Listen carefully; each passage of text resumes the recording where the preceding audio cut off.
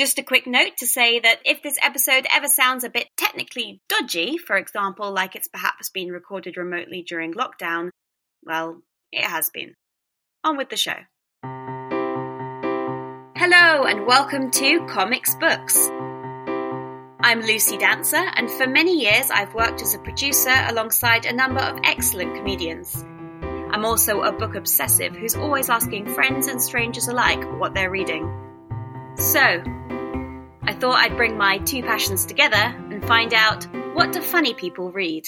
I am delighted today to welcome a truly exciting and unique comedian. A multi-talented human being, she's been a finalist in competitions including the BBC New Comedy Awards and the Get Up Stand Up comedy competition. She's a regular on the UK stand-up circuit. Not only that, but by day, she's an immigration lawyer. Please welcome Sakisa. Thank you very much for having me. Oh, I'm delighted to have you. I'm very excited. I was just saying before this podcast started to Sakisa that a lot of the books she started reading in childhood were similar to mine. So for once, I haven't had to do a ton of reading before we start. Sakisa, how are you dealing with lockdown and everything, really? I have my ups and my downs, I suppose. I miss obviously being on the stage and performing. That's probably what's hitting me most at the moment. But I'm using the time well. Oh, good. I am using it to write material and jokes that will hopefully be funny by the time that we get back into the real world. That's the dream. But I'm also like exercising more because of my crazy life before lockdown. I didn't get a chance to like do much like stuff like going to the gym or like exercising. So I've now got back into my dancing and like exercising, and I've like lost a stone. So it's just like, wow. I know, lockdown life, yeah. Well, all my friends are like, I'm eating so much. Oh my God, get me out of lockdown. I'm like, no, I'm living this life. Yes. Well, I've got to say though, I've seen you and doing your cooking on Instagram. I've got to say, like, I don't know how you've lost weight because you are making delicious looking but quite deep fried foods. Oh yeah. That's another thing I've been doing. I've been cooking more, so I've been like making food that I've never done before and experimenting with stuff. There's been quite a lot of deep fried stuff, I'm not going to lie, but what I've done is palmed most of it off to my parents. So yeah. Keep them healthy. Yeah. So have you got much reading into your very busy lockdown schedule? I have. I've ordered a couple of books whilst I've been at home. I've ordered a book called, this sounds really bad, but it's not. It's called Rape Jokes. It's not actually about rape jokes, but yeah, it's called Rape Jokes by Louise McGregor.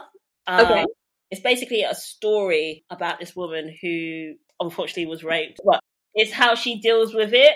So I'm reading that. I've also ordered some graphic novels. Ooh, which ones? They're mainly like Marvel ones. Okay. I've got Civil War and I've got... actually, I bought a Batman one actually the other day, but I haven't actually looked at it. But yeah, so I've still ordered a couple of things to read. I've just got Akilia's Natives, which I thought you said IKEA's catalog. I know, IKEA. My pronunciation, I'm going to get killed by this. Shame on me. Akala. Yes. Oh, I've got Natives, but I got it read because I like his voice. He's got a very nice voice. I went to he's written a graphic novel. Oh, has he? No, I didn't know that. I can't remember what it's called. I'll try and find it and I'll put it on the show notes. But I met him a couple of years ago. He did the World Book Night. He did a speech, and one thing he was talking about was this graphic novel he was working on. No. And I don't think it was finished when he spoke about it, and then I never remembered to go back and order it, but you've just reminded me. I've read like the first chapter of the book. Okay. So just from like what I had, a company that I work for in terms of cabaret called the House of Burlesque. So it's Tempest Rose and the House of Burlesque. Mm-hmm. They're reading it every Monday, Tuesday, Wednesday, Thursday on their Instagram. Ooh. At 7:00. So that's really nice of them to do that. It's obviously in light of everything that's been going on recently. Yeah. But yeah, the book is really interesting. So I just really wanted to like read it properly and do that. So I've got those.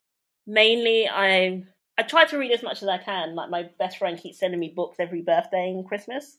It's kind of our exchange. That's nice. So and like me and her are very obsessed with Eric Jerome Dickey, who is one of our authors I chose for this podcast. Yes, I looked him up. So I have managed to read all of them apart from maybe two. Mm-hmm.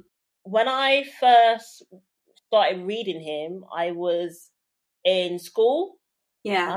So I went to the library to get the book when libraries were in existence. Oh, don't. I was just thinking today how much I miss the library now that I have to keep, paying for more and more books. Well, a lot of them have closed down, sadly, which I think is one of the reasons of the decline in reading nowadays. It's such a shame, especially for like children. But I used to go to get his books from there, and then I just would order them from Waterstones whenever they came out.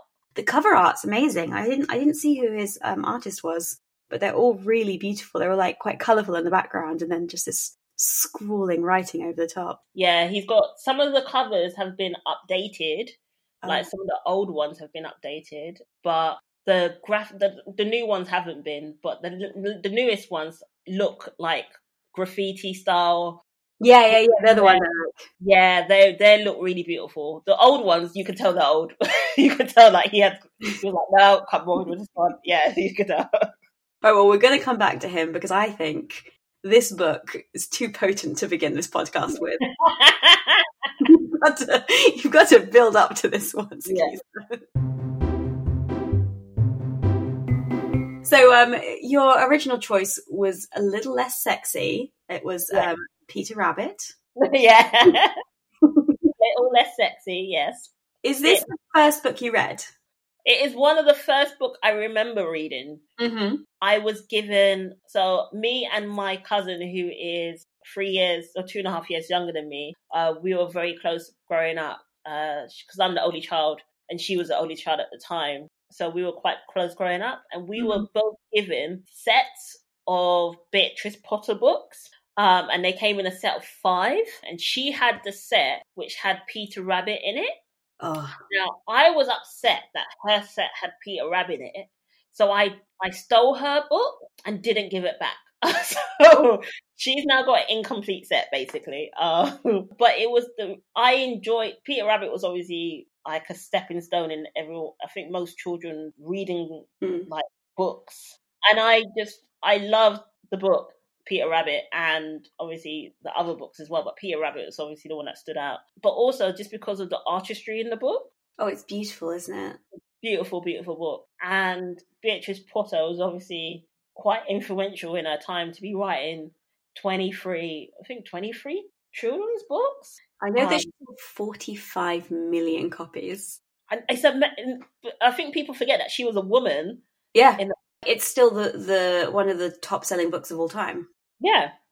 I think it's just so beautiful, the story that is told. It's got different contexts in it as well, in terms of family, in terms of just the creativity of it. I just really enjoyed the book, and it is one of the first books I remember reading and loving. And yourself, or was it read to you? I believe it was read. I think my mum read it to me when I was younger. I remember that. But I remember me and my cousin reading the books together. And then the books came back to life for me when I was about 15, because I did GCSE dance. And weirdly enough, one of our bits we did in class was we had to watch the ballet version of Beatrice Potter. Yeah, so we had to recreate that in dance class. So I went and found my books because I was like it ignited something in me about my childhood. So I went and found the books and started reading them again. I've got a few set of books from my childhood that I gave away, but these set of books in particular, and obviously Peter Rabbit is the ones that I've never threw away. And never throw them away. I think that's so lovely. One of the things I loved was that my mum is also a really big reader, and she gave me and my sister and I, many of the books that she kept, from her childhood. So quite like old copies or things that she'd obviously read a few times, and they feel more important than her suggesting a book and us rebuying it. Yeah, I just like the fact that you could pass something down to children.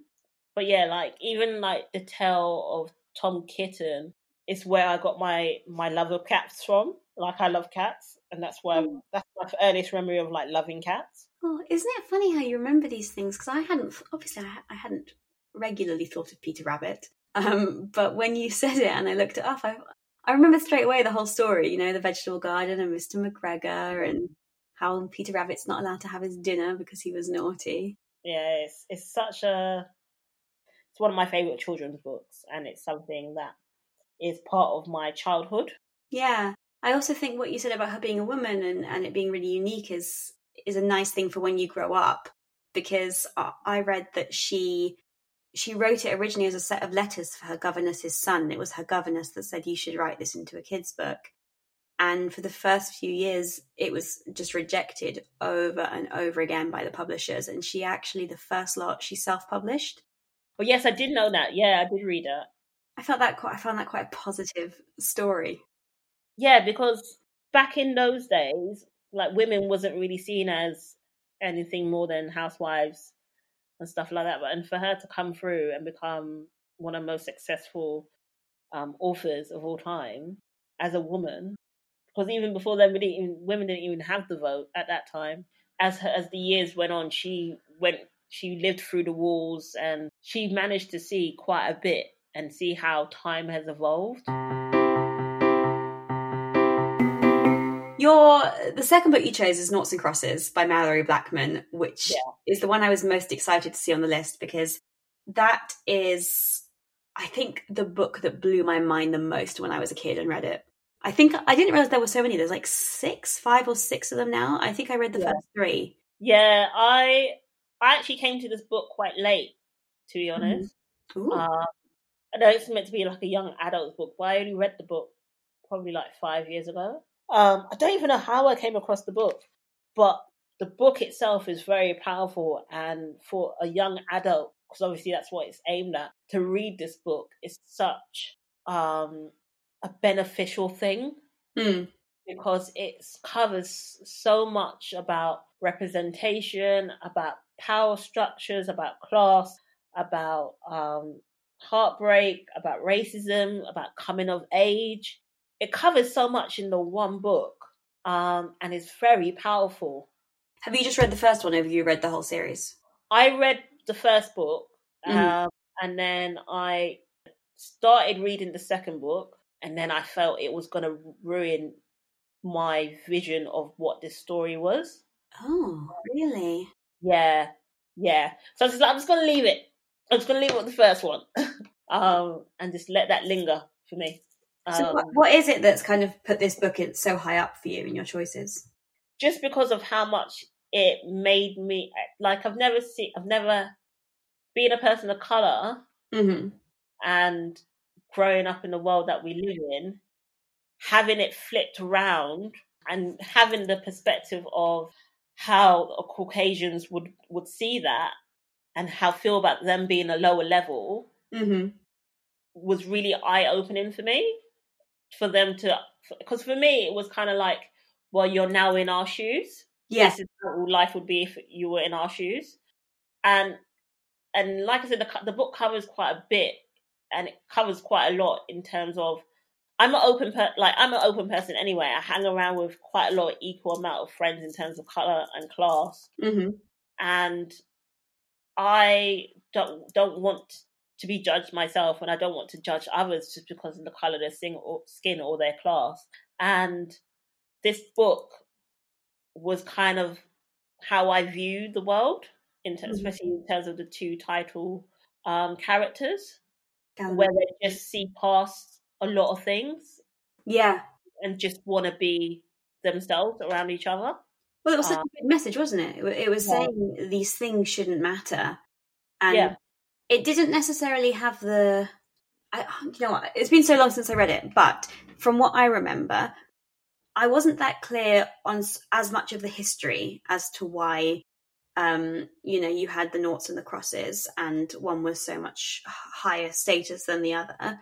But I understood that was the case. But it was the people who fought to keep it that way, who didn't want the two to mix, and who didn't want there to be a change in circumstances. And Callum and Seffi were so young, but they understood that was ridiculous, and that love was more important, and that everyone was equal.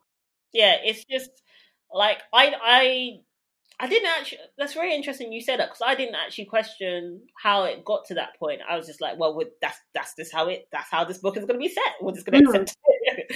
But I got to a point where I really just related to the book, because for Callum and Steffi to just accept that they're just people, they bleed the same blood. Yeah. Is how I see life, and there are people that just want to break people down, make people turn to hate in our world nowadays, and it shouldn't be that way. Like, we're just meant to be living for life and embrace life, and race, color, religion shouldn't affect anything. Like, as long as you're nice to me, I'm going to be nice to you. Yeah. And that's how we should just be nice to each other. And having to deal with issues and being aware of things like racism, class, being representation from such an early age, and racism is something that I think this book benefits those people that are reading. Yeah, I definitely think this is... I have seen it a lot recently, of course, because they've made the TV series with Stormzy, and there was a play, I think, at the Royal Shakespeare Company a few years ago, neither of which I've seen. I don't know if you watched the TV series. I haven't watched the whole set of TV series, the whole episodes yet. It's one of my things to do in lockdown. So the book you recommended, you chose Small Thoughts and Poetry by Lucy Thatcher. I found that quite difficult to find. In the end, I found it on the Kindle thing, but she self-published this. Yeah. And she writes some really interesting stuff at the back about how she specifically didn't get all the grammar carefully checked and everything, because it was really important to her to express herself the way that she expressed herself, and that, you know, spelling mistakes and grammar shouldn't stop you from getting someone's point of view across. Yeah. So I just wondered, did you just pick this? Did you come across it? Was it recommended? The author actually is a friend. Right. Yes. She said at the back that you could message her. Yeah. Message her. Feel free. She's absolutely lovely. I made her read some of her book at a show that I was running, and she was worried because obviously everyone else on the bill was comedians. And I was like, no, you'll be fine. Go up there. Just be you. And she was funny. So I found some of this quite funny. Yeah, she is someone that I've known for about 7 years now. And her dad is from Barbados. Okay. And my mum is from Barbados, and my dad is half from Barbados.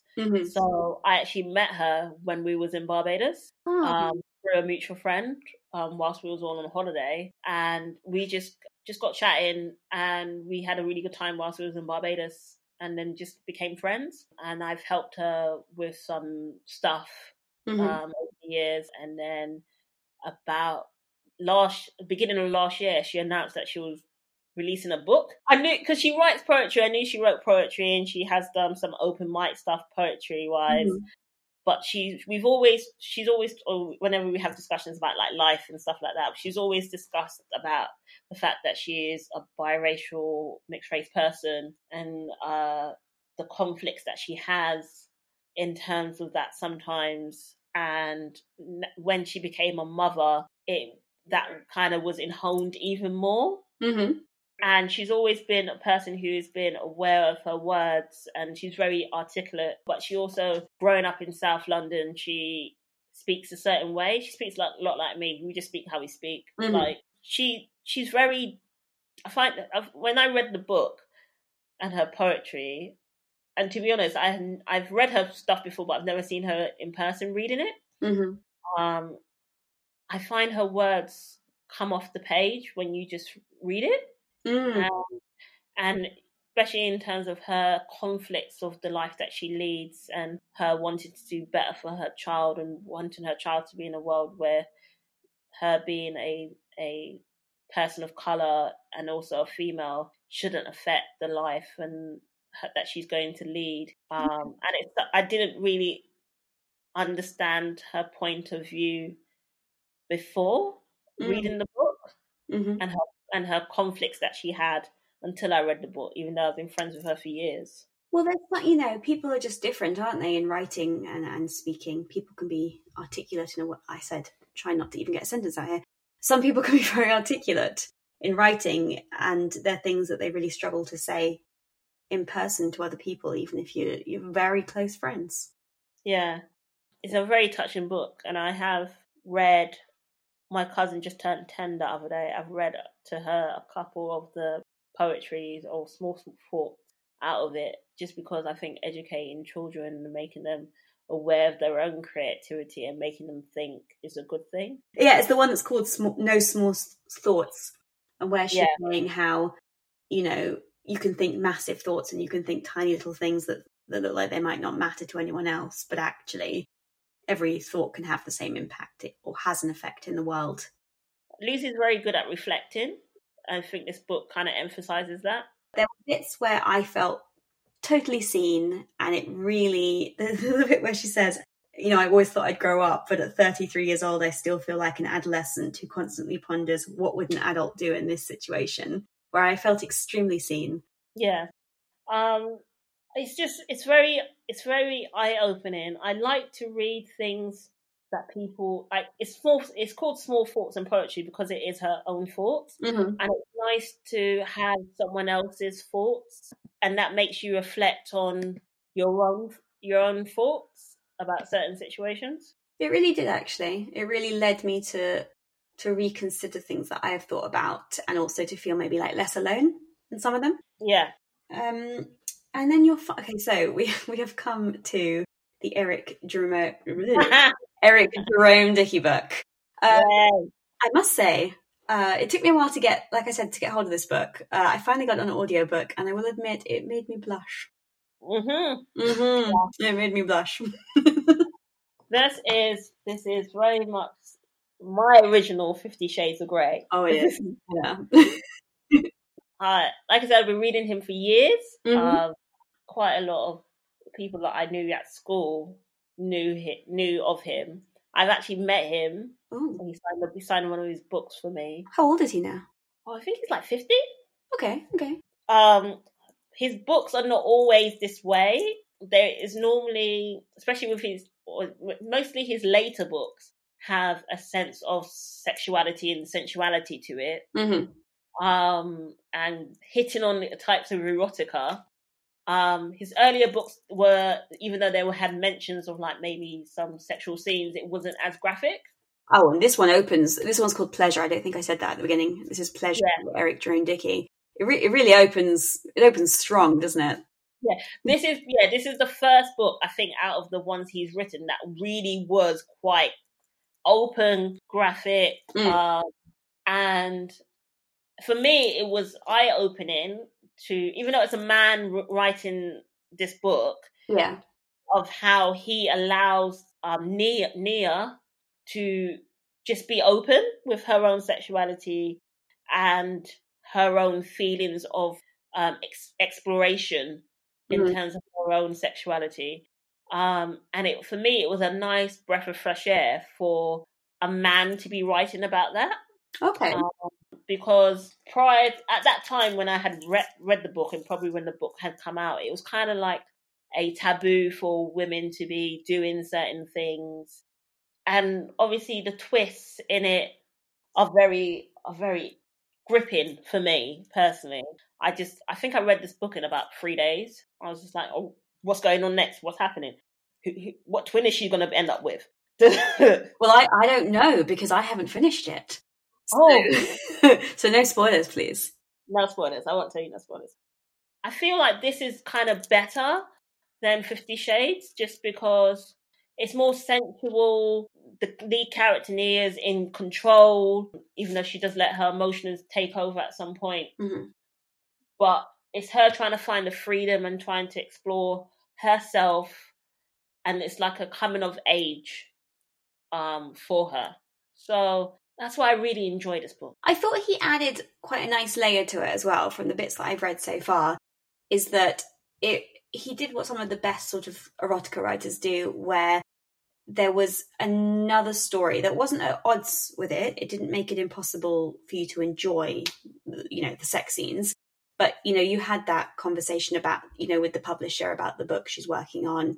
And you had the scenes where she talked about kind of her mother and other women in her world that she looked up to.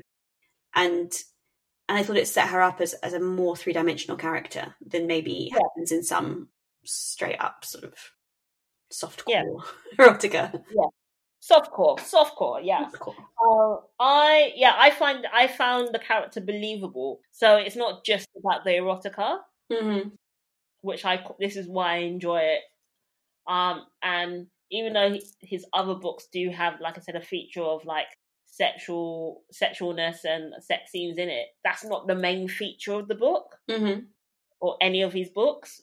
It's not just meant to be about, it's another erotica book. No, there's an underlying element and a storyline to it.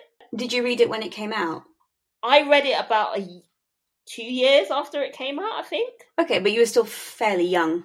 I was 24. Okay. 23? Mm-hmm. No, I lied to you. I was 21. 21.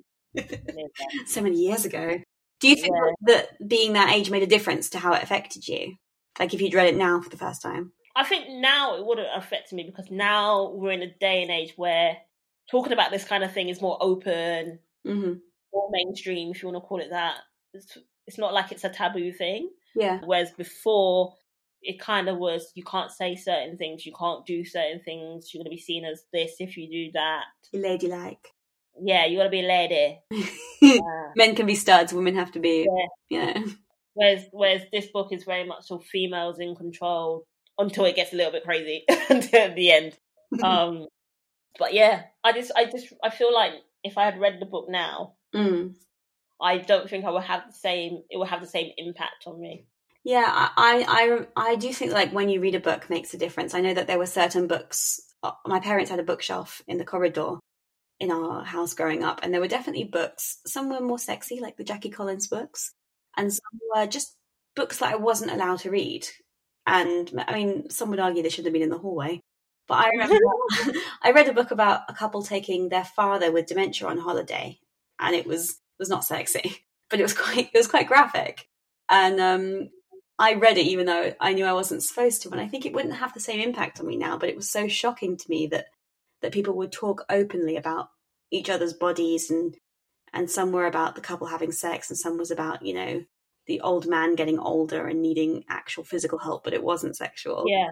I don't know if that would have had the same impact, but then it means it is burned into my brain, which is probably why they didn't want me to read it. But that's fair enough. I understand that.